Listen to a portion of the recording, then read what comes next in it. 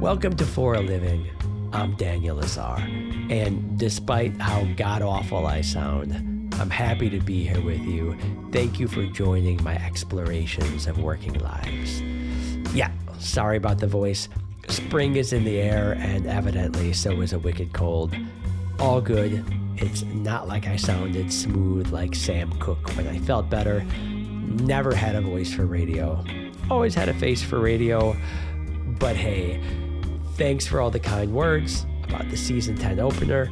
I am still flabbergasted that we made it to season 10. Kinda love it. If you haven't yet listened to that conversation, the season 10 opener with the pianist Eric Pan, you really ought to. He shares uniquely beautiful, hard-earned perspectives on creativity and vulnerability. I cherish that conversation so much that, along with podcast alum Brian Trahan, I recorded a composition about that podcast episode, and with all the vulnerability and humility required to do so, I shared that composition as a bonus episode. I kind of love it. It's a bit of a trip, but there's a there, I think. Hey, as always, you're invited to support this podcast over at patreon.com/foraliving. The link is in the show notes. Also in the show notes are links to all my other projects, including my weekly newsletter, The Saboteur. It's a portmanteau of Sabbath and Saboteur. Ain't I clever? You know who's wicked clever? My guest today. Karen Waples is a teacher, a consultant, and a textbook author. In fact, she just launched a textbook for the AP Comparative Government and Politics class that I've been teaching for almost 20 years. I met her a few times, always thought she was a cut above, always liked her a lot, and my students here in Berlin will be using her textbook beginning next year. So I thought I might seize this platform to take a deeper dive into how textbooks are written. Now, Karen and I explore what it's like to sit down and write a 500-page tome. We also discuss the challenges of writing for a broad and diverse audience. And we navigate the problem of writing an unbiased text about politics.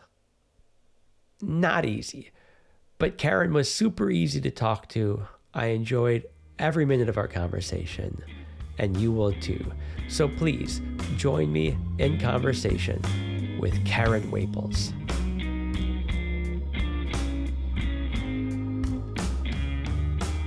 Karen Waples, welcome to the podcast. I'm sorry to you and to our listening audience that I sound so unwell.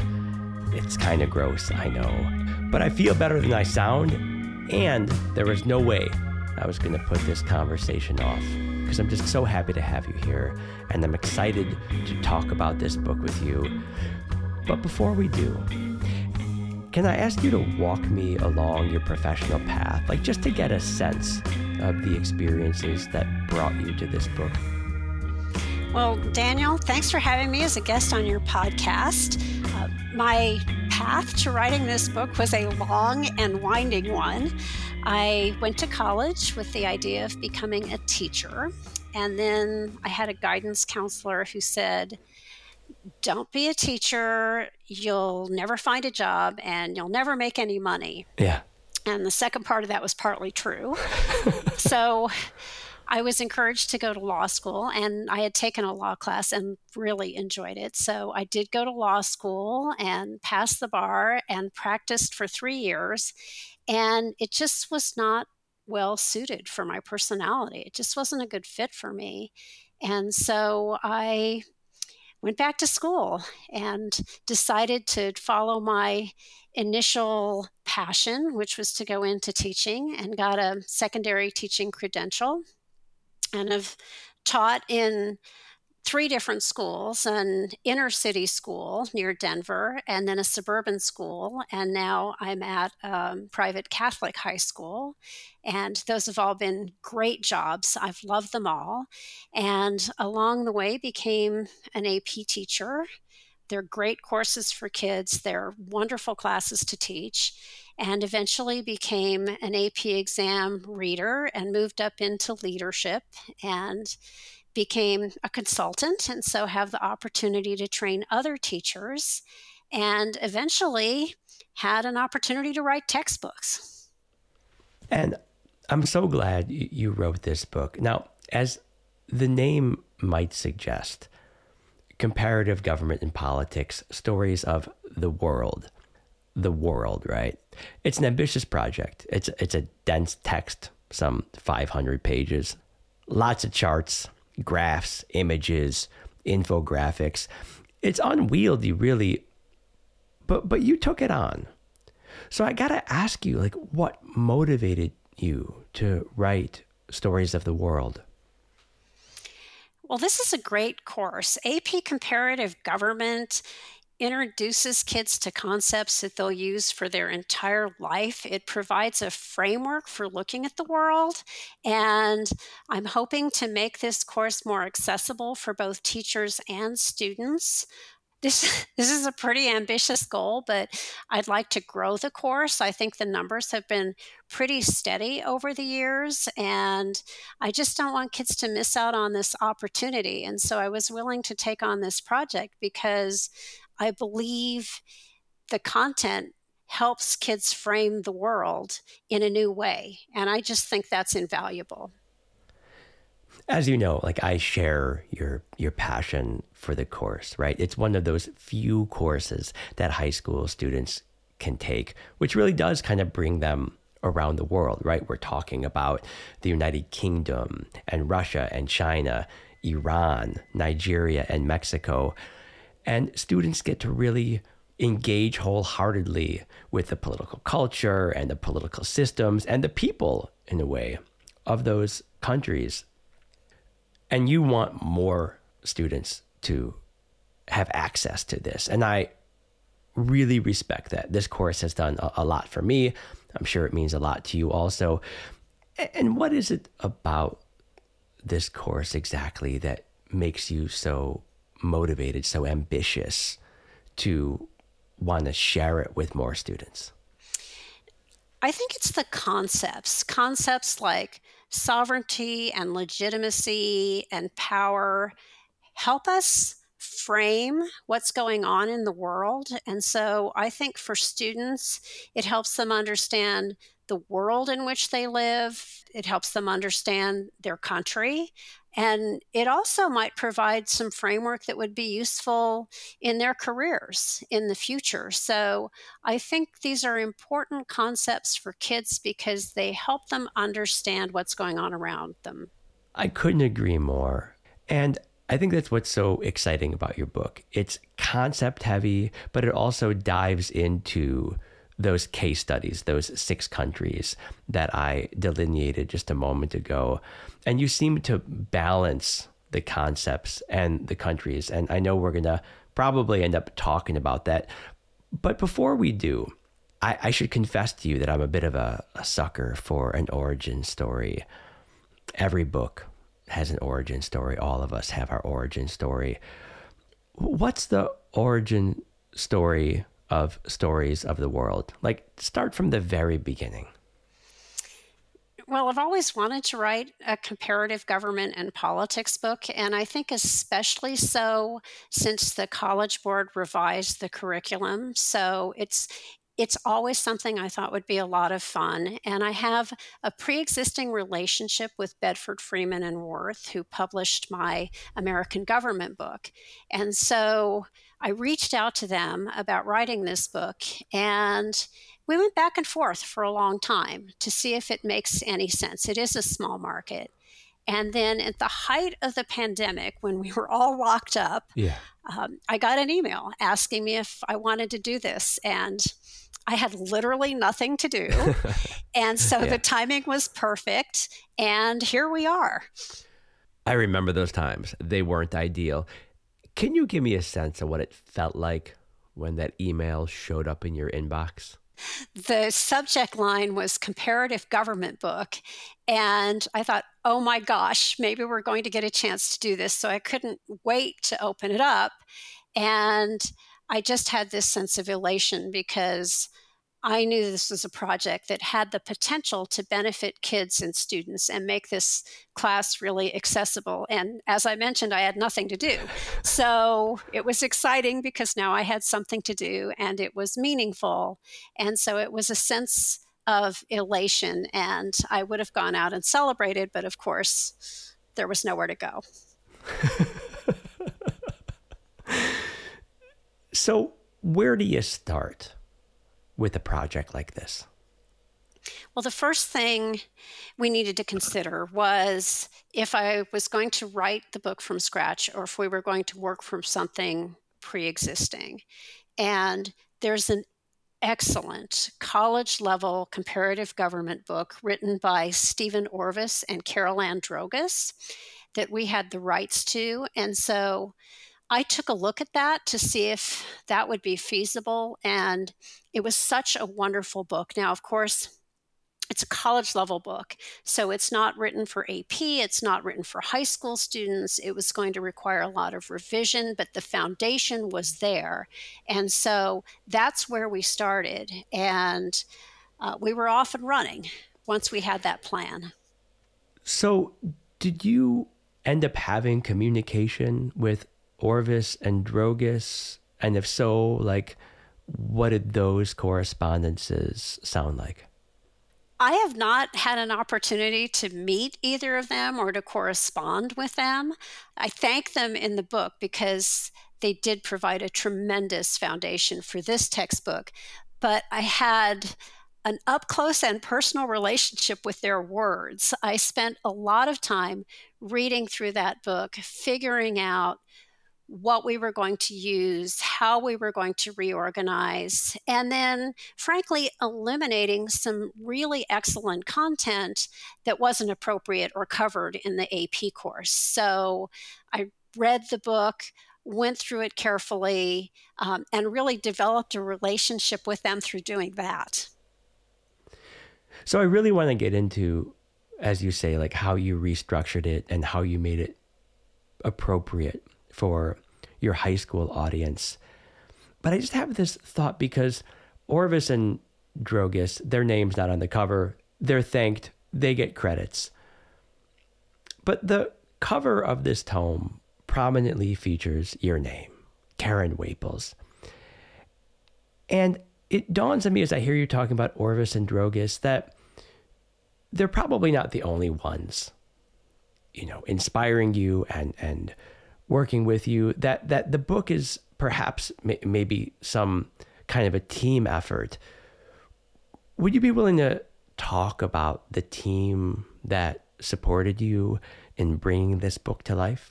Oh, I would love to because they are amazing. So one of the people I worked with was Professor Stan Luger from the University of Northern Colorado. I've known Stan as a colleague and a personal friend for decades, and he is a marvelous storyteller. So he wrote each of the stories that begins the chapters and wrote them in an engaging way so the kids could really get hooked into each chapter from the beginning. And I could not have written the book using this approach without him. We had 4 high school teachers who read through the entire book and provided feedback. We had 5 college professors who read the country chapters and provided specific feedback, both on tone and on content. And then at BFW, we have an amazing group of people. I have an editor who is thoughtful, who has a great sense of humor and is able to provide excellent feedback without ever crushing my spirit. A development editor, an executive project content manager who has an eagle eye for detail, and then Ann Heath, who was our executive program director who managed the entire project and all of the various people and all of the various teams that were working on this. And then in addition, we have a sales staff that gives us feedback on layout, that helps us understand the features that are going to be important to teachers and school districts. And then a lot of other folks that you might not necessarily think about. Someone to do cover design, someone to do layout, someone to get permission for all of the artwork and graphs and charts. And so it's a large team. I am so fortunate to have been able to work with them. Your gratitude inspires me. And at the same time, I do have to ask, writing by committee, working on projects like this, where you have, as I'm hearing it, a half dozen, maybe a dozen people working on it, it can be the case that too many cooks can spoil the stew. This book has hardly been spoiled. Can you talk to me a little bit about the nature of that teamwork and how your team managed to keep everyone on board, looking forward, focused, eyes on the prize? Because that's a difficult thing to do. Well, I'm just really lucky to work for BFW because these are folks who have a lot of experience in high school publishing, and they are really good at what they do. And they're experts in a particular area. So everyone stays in their lane and we don't step on each other's toes. Everyone knows how to contribute to this project in a positive way. And they know how to work with authors, and particularly authors who are high school teachers. So it's a well-oiled machine. It's an analogy I would use is it's kind of like New York City. You go there and you see all these people walking around and you think it shouldn't work, but somehow it does. Yes. I love that. I love that. I hope you don't mind my asking this, but I'm curious, and so I'm going to. While I love the way you talk about teamwork, your name's featured prominently on the cover of the book. And while it's a team effort, on some level, it's your book. Was it hard to navigate ego in light of your name being on the cover of the book? Not at all. Everybody was incredibly supportive. I think I would hope that everyone sees this as a team effort because it really is. So there really were no egos involved. And I want to make sure that my ego doesn't become involved. Just because my name is on the cover, it is my book, but it's also a team effort. And I need to remind myself of that every day. And I'm very grateful for it. I'm afraid this is merely confirming what I had already suspected, which is you're just like a better person than I am. I'm a very lucky person. It's very gracious of you. All the respect in the world. So you had mentioned a moment ago about the organization of the book and reorganizing the work of Orvis and Drogas. And I wonder if you could talk about how you organized the book and how you chose to organize it as you did.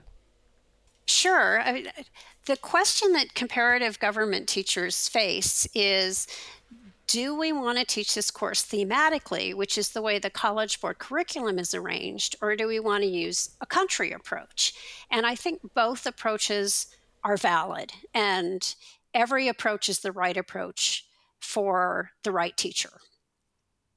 But for me, what made most sense was not having to pick between those approaches and using a hybrid approach where we could use the themes that are in the 5 College Board units as chapters, individual chapters, and then intersperse them with country studies so that kids could take the concepts that they're learning and then apply them to specific countries.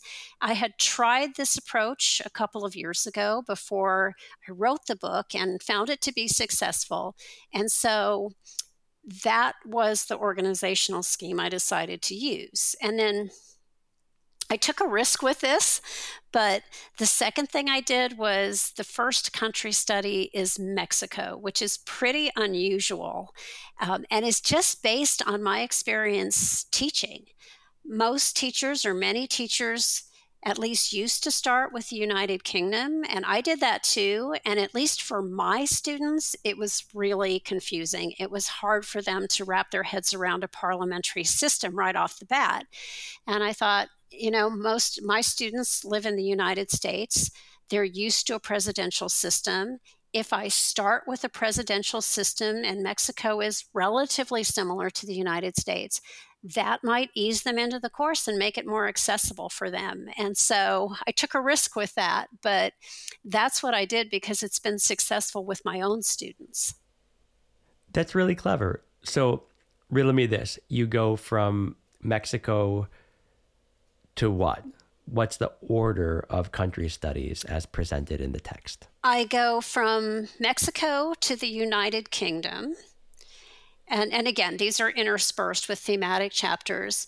And then we study Russia. And my idea was that way kids would have experience with both a presidential, a parliamentary, and a semi-presidential system right off the bat. Gotcha. Then we study Nigeria, China, and Iran. And there's some controversy about putting Iran last because it's a difficult country and kids might be a little bit tired. But on the other hand, I think they need a pretty strong framework to understand the complexity of that government. And well, let's just put it this way, Daniel, I wouldn't want to start with it first. Yeah, literally nobody who teaches this class begins with Iran. Like even teachers who teach in Iran are like, this is too complicated. There's no way we're starting in Iran. Right. So did you have to agonize in a way over the decision to present the case studies in that order? I thought about it a lot. And I thought about how I could explain it or justify it to teachers who had questions. But ultimately, there's no one right way to teach this course, and you just have to pick something and go with it. And if teachers want to move things around, move chapters around, they can do that and make the course their own and teach it in the order that makes the most sense for them and for their students. I love that. Now, you had mentioned that interspersed between these country studies are the 5 themes that the College Board prescribes for the teaching of the course. I guess I'm giving you a pop quiz here. What are these 5 themes? We'll see if I pass. Yeah. So the first theme is sort of an introductory theme with basic vocabulary about government, things like regime, government, legitimacy, sovereignty, power, the framework for the course, the big concepts that kids will be pinning these countries on. And that's what the book starts with. I think we all start there because that is the building block for the course. The next unit is political institutions, or what in American government we might call branches of government, followed by political culture and participation. Unit 4 is party and electoral systems and citizen organizations like interest groups and social movements. And then Unit 5 is political, economic change and development. And then that also includes some demographic information, like information about population changes. Right. So I'm curious here. Is there one of those 5 themes that you found particularly challenging or particularly burdensome or otherwise maybe more difficult than the other ones when it came to sitting down and writing the book? Yes. I think economic change and development was kind of hard to navigate. And that's because this is not an economics course. And so, they have a course for that, AP Micro and Macroeconomics. So I didn't want to send kids too far into the weeds. But on the other hand, I wanted to make sure they knew enough about economic systems that they could understand the systems in the countries we study. And so I was walking a fine line between covering just enough and going into so much detail that I'd lose the kids. I have to say that mostly out of fear of being wrong on my own podcast, I didn't hazard the guess, but I would have had that same sort of fear. That would have been the hardest one for me to write because there is this temptation because of our own curiosities, our own interests to kind of fall down the rabbit hole, and falling down the rabbit hole of economics is uncomfortable, let's say, right? Well, it would be for me because I don't know that much about economics. So that made it easy to make some decisions. Yeah, I think that's the unit that a lot of comparative government teachers struggle most with. And so I'm sure you put extra care into nailing that chapter down and making it accessible to all of your readers, including the instructors. Well, and I know this is a theme, but I had help. Right. You're good like that. Always appreciate the humility, the grace. We all love Karen Waples for that reason. um, I'm really interested in writing. I'm interested in process. And I kind of wonder how you structured your writing and your revision processes. Well, the writing process pretty much was structured for me by the publisher. So initially, we write a first draft. And so for me, that meant incorporating pieces of the Orvis and Drogas book, as well as some new writing, updated writing. And their book is excellent and it's up to date. But, the minute something is published, it's basically out of date. So Yeah. structuring all of those chapters, figuring out the different sections that would be in manageable chunks for kids, and then placing that in a Word document to get us going. And then that becomes the first draft, and subsequent drafts become more complex and complicated. The first draft is just really a matter of getting everything out there and getting it to an editor, and then we refine from that. So, in your writing process, once you have some words down on the page, is your team then invited to share comments, give direction? Yes, they are. And it's not really an invitation, it's a requirement, thank goodness. And so, what I'll do is, if I'm not sure how to say something, I'll put it in a comment that says, this doesn't sound right. Can you think of a better way to say it? Or does this sound kid friendly? Is there a more clear way to state this? Should we move this paragraph up?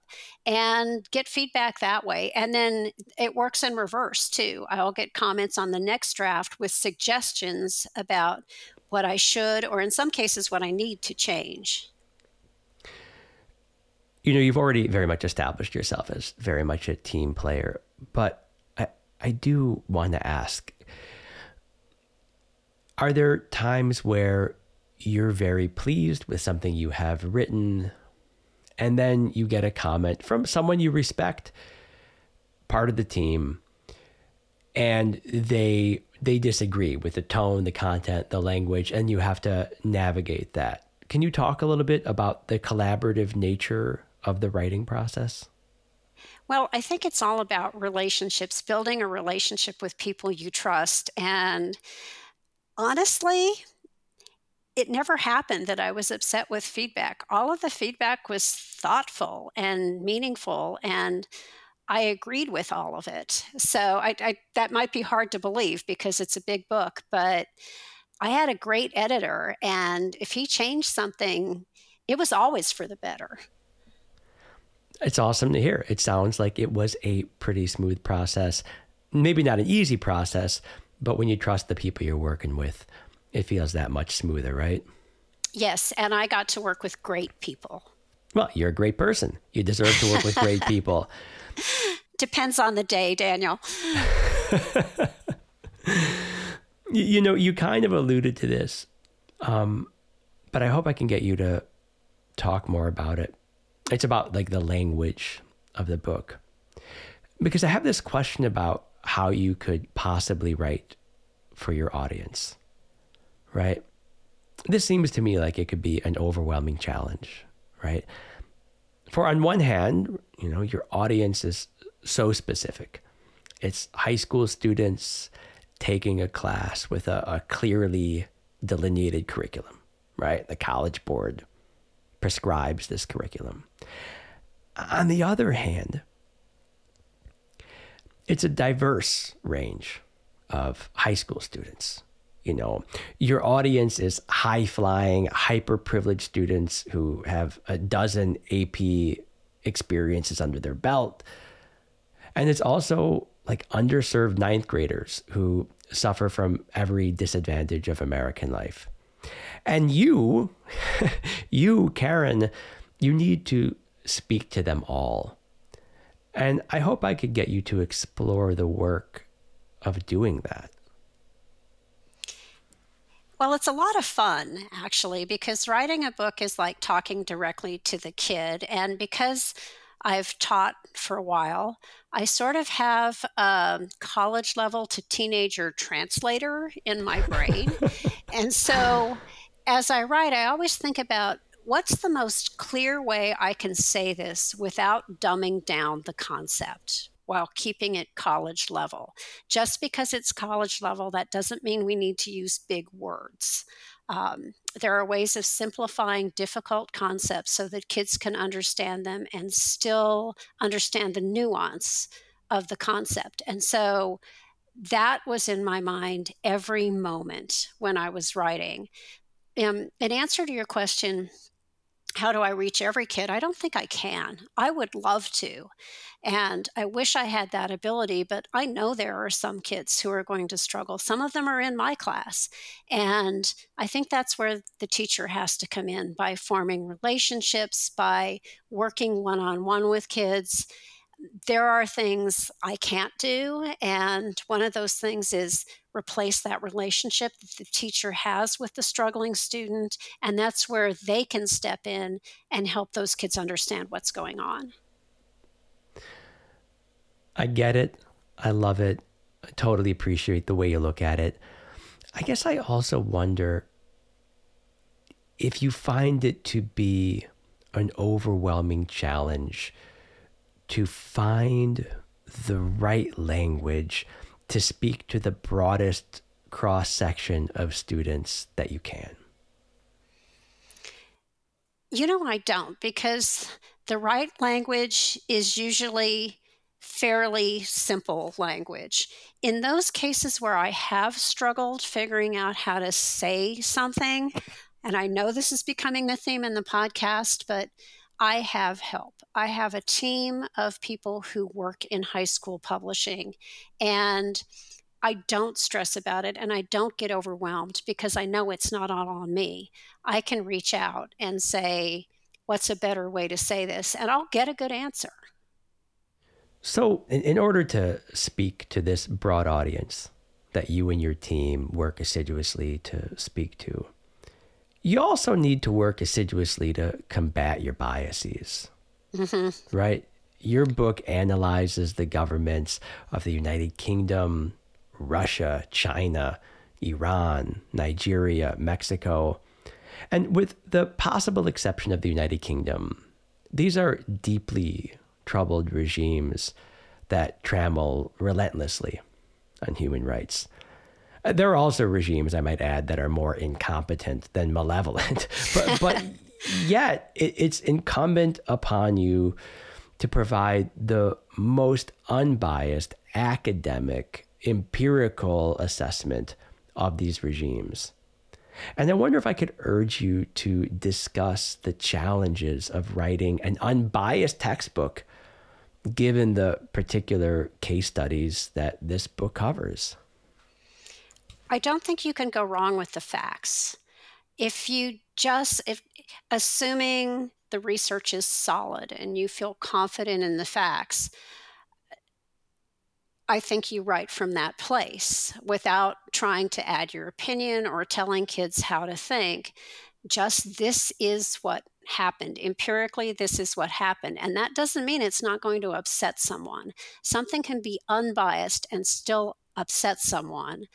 But I take refuge in the facts. I also have had help. High school teachers reviewed this work, college professors reviewed this work, and one of the things they were specifically asked to look for is bias. And so it's good to get other sets of eyes on this, and that was very, very helpful. It's been less of an issue with this book than it was with American Government Stories of a Nation. I think perhaps unsurprisingly, it's been a bit more of an issue there.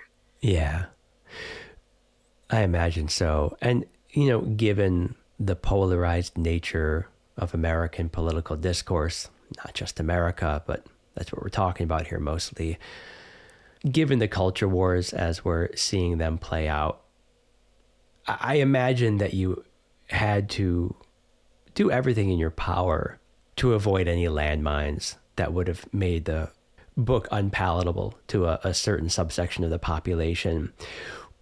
Would you be willing to share, like, are there any particular passages of the book that you had to give a little special attention to make sure that the book was accessible to all people and that you wouldn't be accused of being biased? Well, for the American government book, um, just being careful in teaching things like abortion policy, in teaching about things like school vouchers, because those are hot button issues. And the reality is, no matter how unbiased I am, people will complain. I guess the good news is we've had about an even number of complaints from liberals and conservatives. So I think that's good. Um, I don't want to be biased because it's not my job to be biased. It's not my job to tell kids what to think, and I know that. Honestly, Daniel, I also don't want to be biased because I want to sell books. And if I'm cutting out a big swath of the population, that's not going to happen. So that wouldn't even be in my self-interest. And I'll tell you, those complaints really hurt. They hit close to home because ultimately they're an attack on my integrity, and that doesn't feel very good. So you have every incentive to do whatever is in your power to minimize or frankly eliminate bias for all of the reasons you stated, right? Like the Benjamins demand it. You don't want to be accosted or insulted. And it seems to be, as I see it, like in your nature to want to make this book accessible to everyone, right? Absolutely. I'm trying, and so I would just hope that folks realize that I'm trying to do my best. Yeah, I totally appreciate that. And I hear it and it rings true to me. I want to go back in the conversation because you had just mentioned something really quickly and I'm really interested in it. And so I hope I can get you to talk about it. What exactly is the process of choosing images and infographics and charts and tables to incorporate into this book? Oh my gosh, it's a lot of fun. So I think about what would enhance students' understanding. And then I look at some of the, I guess, obvious sources. I don't know, a chart from the World Bank or from Freedom House or from Transparency International, images of world leaders. Those are relatively easy to find with a simple Google search. If I want a charter graph, sometimes it just makes the most sense to provide the data and then we'll have someone draw it, which is awesome. Yeah. So that's another way of getting visuals. And then sometimes they're problematic. I'll want to use a picture and we'll find out the resolution isn't clear enough or we can't get permissions. But my editor's really good about coming back to me and giving me second and third choices. So we have something to work with. It's one of the most fun parts of the book because I want something that's really eye-catching, but that also accurately represents culture. And it's just really fun to look for those.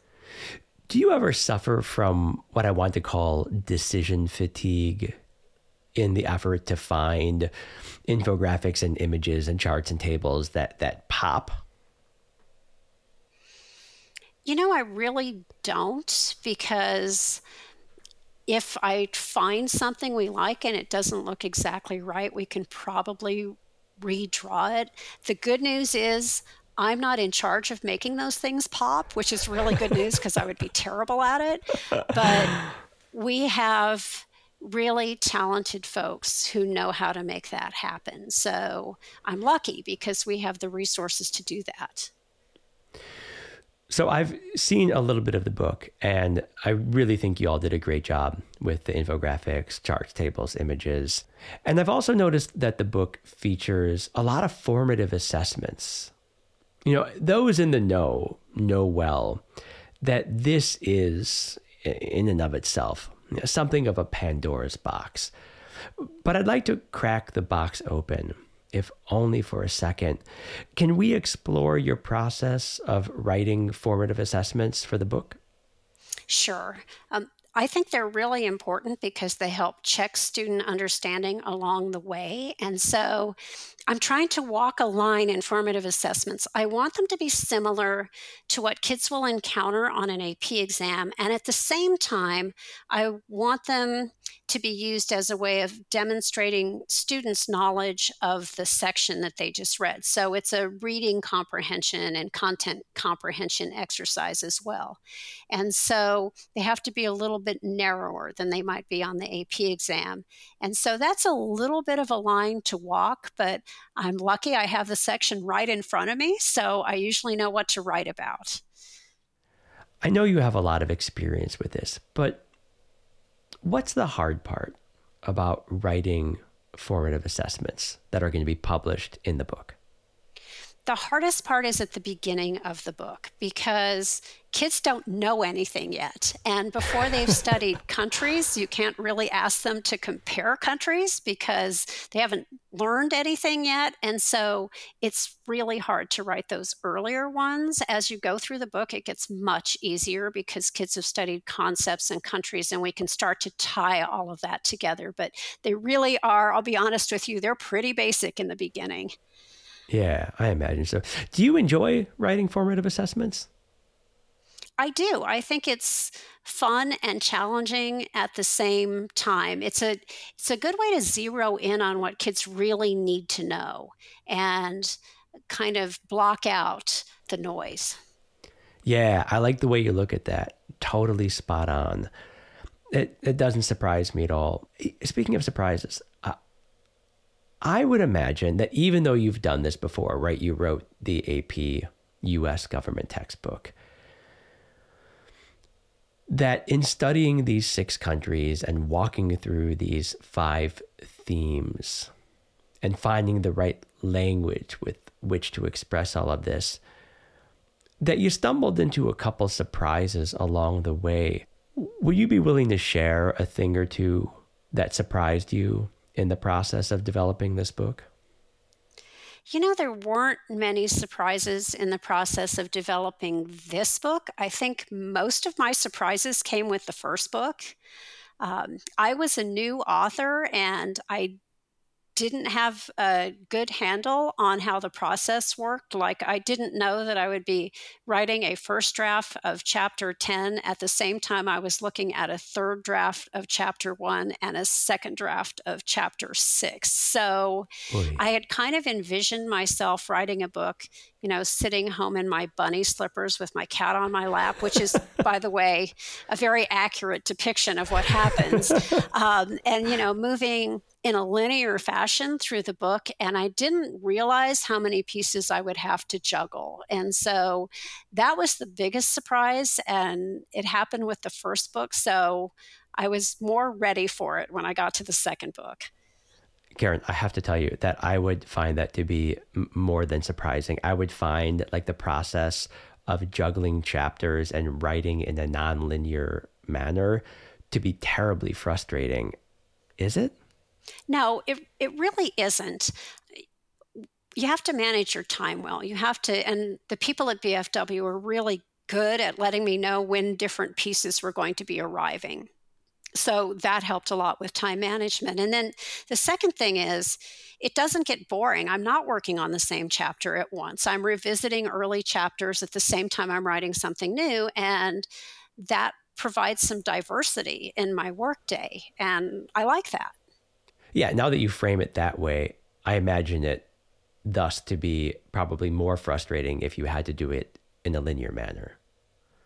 It would be for me. Yeah, probably me too, now that you got me thinking of it that way. Okay, so that's not so frustrating, but there's gotta be some frustration in it, if only because you know, it's difficult content and you're trying to write to a broad audience and you're navigating, albeit a wonderful team, but the team.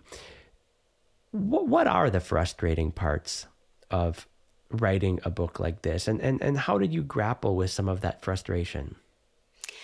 Sometimes it's hard to make sure information is accurate, especially because we're dealing with 6 different countries. And so things like finding English language sources can be kind of frustrating, or reading a country's constitution and being more confused Yeah, after I've yeah. read it than I was before I started, or not getting a clear answer, or reading journals that say opposite things. And the way I grapple with that frustration is first reach out to an expert. And I'm so lucky that we had folks on board who I could even just send a text and say, hey, I'm finding different things here. What's the answer? And then ultimately, one way to grapple with that frustration is to realize that sometimes I'm just going to have to say, this process is unclear. I'm just going to have to say that straight up in the book because it's not clear and I don't have all the answers. And just to realize that sometimes that's the best you can do. So you bring your humility to it and you just tell the reader that this is unclear. It's a riddle wrapped inside a mystery, wrapped inside an enigma. What's that Churchill quote about Moscow? Am I getting it right? I think that might be it. And, it's the same thing we have to do in class, Daniel. If you're a comparative government teacher, you have to get used to saying, I don't know a lot. Yeah, I mean, I remember. So I started teaching this class in 2005. I had been teaching for a half a dozen years and I up and moved to Barcelona. And so I was living in new country, new language, teaching a number of classes that I had never taught before, including for the first time AP Comparative Government, which had just been redesigned. And I remember really, wanting to prove myself at this school, right? Wanting to be seen as a valuable, perhaps even cherished member of the school community, and daily running up against kind of like ego issues because, nobody ever taught me about Nigerian politics or Iranian politics and on and on. I guess I wonder how you grapple with the totality of it. There's so much that you are expected to master. How do you navigate that in light of the fact that your name's on the book and you got to put this thing out in the world? Well, I did the best I could to find as much information as I could and to fact check it. And I've got a great team. And when I get questions and I don't know the answer can be, I don't know. Yeah. And it's the same in my class. I say, I don't know a lot. And, it used to be I had a notepad and I took notes and looked everything up and came back to class the next day with the answer. A lot of times kids had forgotten they'd asked the question, but I came back with the answer. Yeah. And now it's really easy. It's just like, take out your cell phone and we're going to find out. Yeah. Yeah, I totally appreciate that. And I have to confess, I have a question, but I'm afraid it's about your feelings. And I hope you don't mind. It dawns on me that I'm wondering throughout this conversation, like what it might feel like to have this book out in the world and in the hands of students. Well, as an author, I get a few free copies of the textbook. And so when the box arrived and I opened it up, and the cover is so beautiful, the cover designer did an amazing job. I was ecstatic. I've got to tell you, it feels great to have it out there in the world because I'm very proud of it. You should be. Thank you. Hey, I got a small little question here. What do you wish that more students knew about the textbooks that are, dare I say, thrust upon them? I wish they knew that, this is going to sound silly, but it's worth reading them. We're not assigning them because we're mean. We're not assigning them because we're trying to load them down. We're assigning these textbooks because they contain a level of detail that we cannot possibly cover in a single class period. Or if we did, there wouldn't be any time left to do exciting and fun and engaging lessons. And so I wish they understood that there are some things that they can only learn through reading. Karen, I totally feel that. And I might confess to you that I have what I might call a complicated relationship with textbooks. Sometimes I fear they take the sport out of learning. I rely on them more in some classes than others. Most of my classes, I don't have a textbook at all.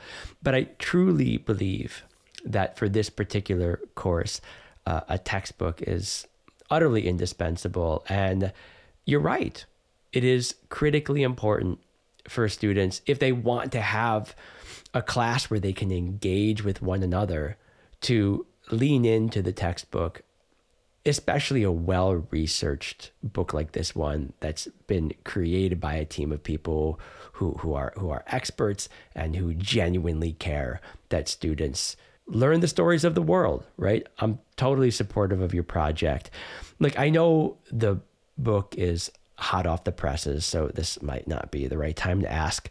But while I got you here, I'll confess, I do wonder, is there anything you hope to change in forthcoming editions? I think just the obvious, which is keeping up with changing world events. A textbook is really a snapshot in a particular time frame. I'm happy with the organization and the AP tips and the assessments, but this book's going to keep me on my toes because I will need to keep up with what's going on, and that's going to be the biggest challenge. I kind of hope that the next edition that comes out, there's no Vladimir Putin in power, and I'll be interested to see how, in the most unbiased way possible, you treat his farewell to the Russian people, however it might happen. Well, stay tuned. I will stay tuned, and I will keep learning, and I know that you are totally and completely a lifelong learner, and I wonder what the most important lessons are that you learned about textbook writing when writing stories of the world. I think in writing both books, I knew about this lesson, but the importance of time management, setting deadlines and sticking to them, and at the same time of pacing myself, because I'm not a person who can write 8 hours a day. I mean, I could, but those last 2 hours, what I wrote wouldn't make any sense. So Yeah. I learned a lot about just pacing myself and time management so that I could stay on top of things. I think a writing project like this can get away from you really quickly if you're not paying attention to what you're doing. That's really interesting to me. How do you kind of grapple with the feelings of ambition and kind of wanting to get it done, whether it means a chapter or a formative assessment, and the desire to check it off the list, if you will? How do you balance your desire to accomplish the thing with your knowledge that you need to be patient and methodical and managed? I think the main thing is to quit when you start to feel fatigued because you're not doing anybody any good otherwise. Yeah, kind of just being honest with yourself, checking in. Yeah. Yeah, it's good advice. It's sound advice. It's an important lesson. And that should be enough. But I hope you might help me to drive the train into the station here. Karen, you're interested in stories. You're so deeply interested in stories that you wrote a text called Stories of the World. And I too am deeply interested in stories. So I was hoping I could get you to tell the story of one triumph and one failure in the development of this textbook. Well, the triumph is easy. My students are reading it. Yes. and they like it, or at least they tell me they like it. I'm in charge of their grades, so got to keep that in mind. But Yeah. they are reading it, and it's going well. They're reading it and understanding it. And so I'm so lucky that I'm still in the classroom because I have that experience. So that by far is the triumph. Um, the failure, and this is a little thing, I tried something and it just fell flat. On the teacher's edition, I was hoping to include some lesson plans for each of the chapters because there's not much out there. And this is kind of a tough class to teach. And I threw it out there. We offered to pay folks to do that. And I was willing to revise the lesson plans. And there were a lot of crickets chirping after that offer.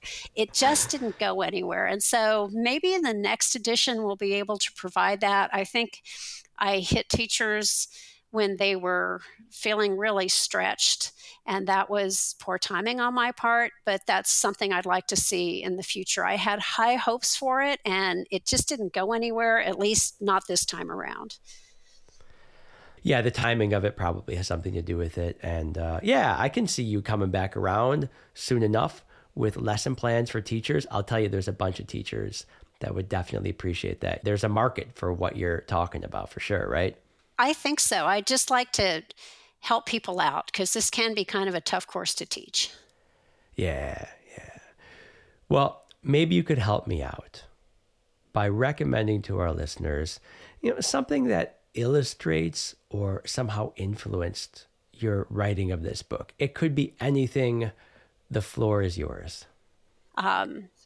I'm a runner, not a very good runner. I'm one of those people in 5Ks when people pass me, I'm like, have a good run. But I'm an avid runner and I run a lot. Yeah. And running helped me solve so many quandaries I had with this book. If I was mulling something over, it felt so good to get out and go for a run.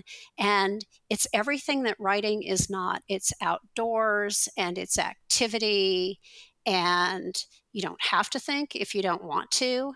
And running saved many, many passages in this book.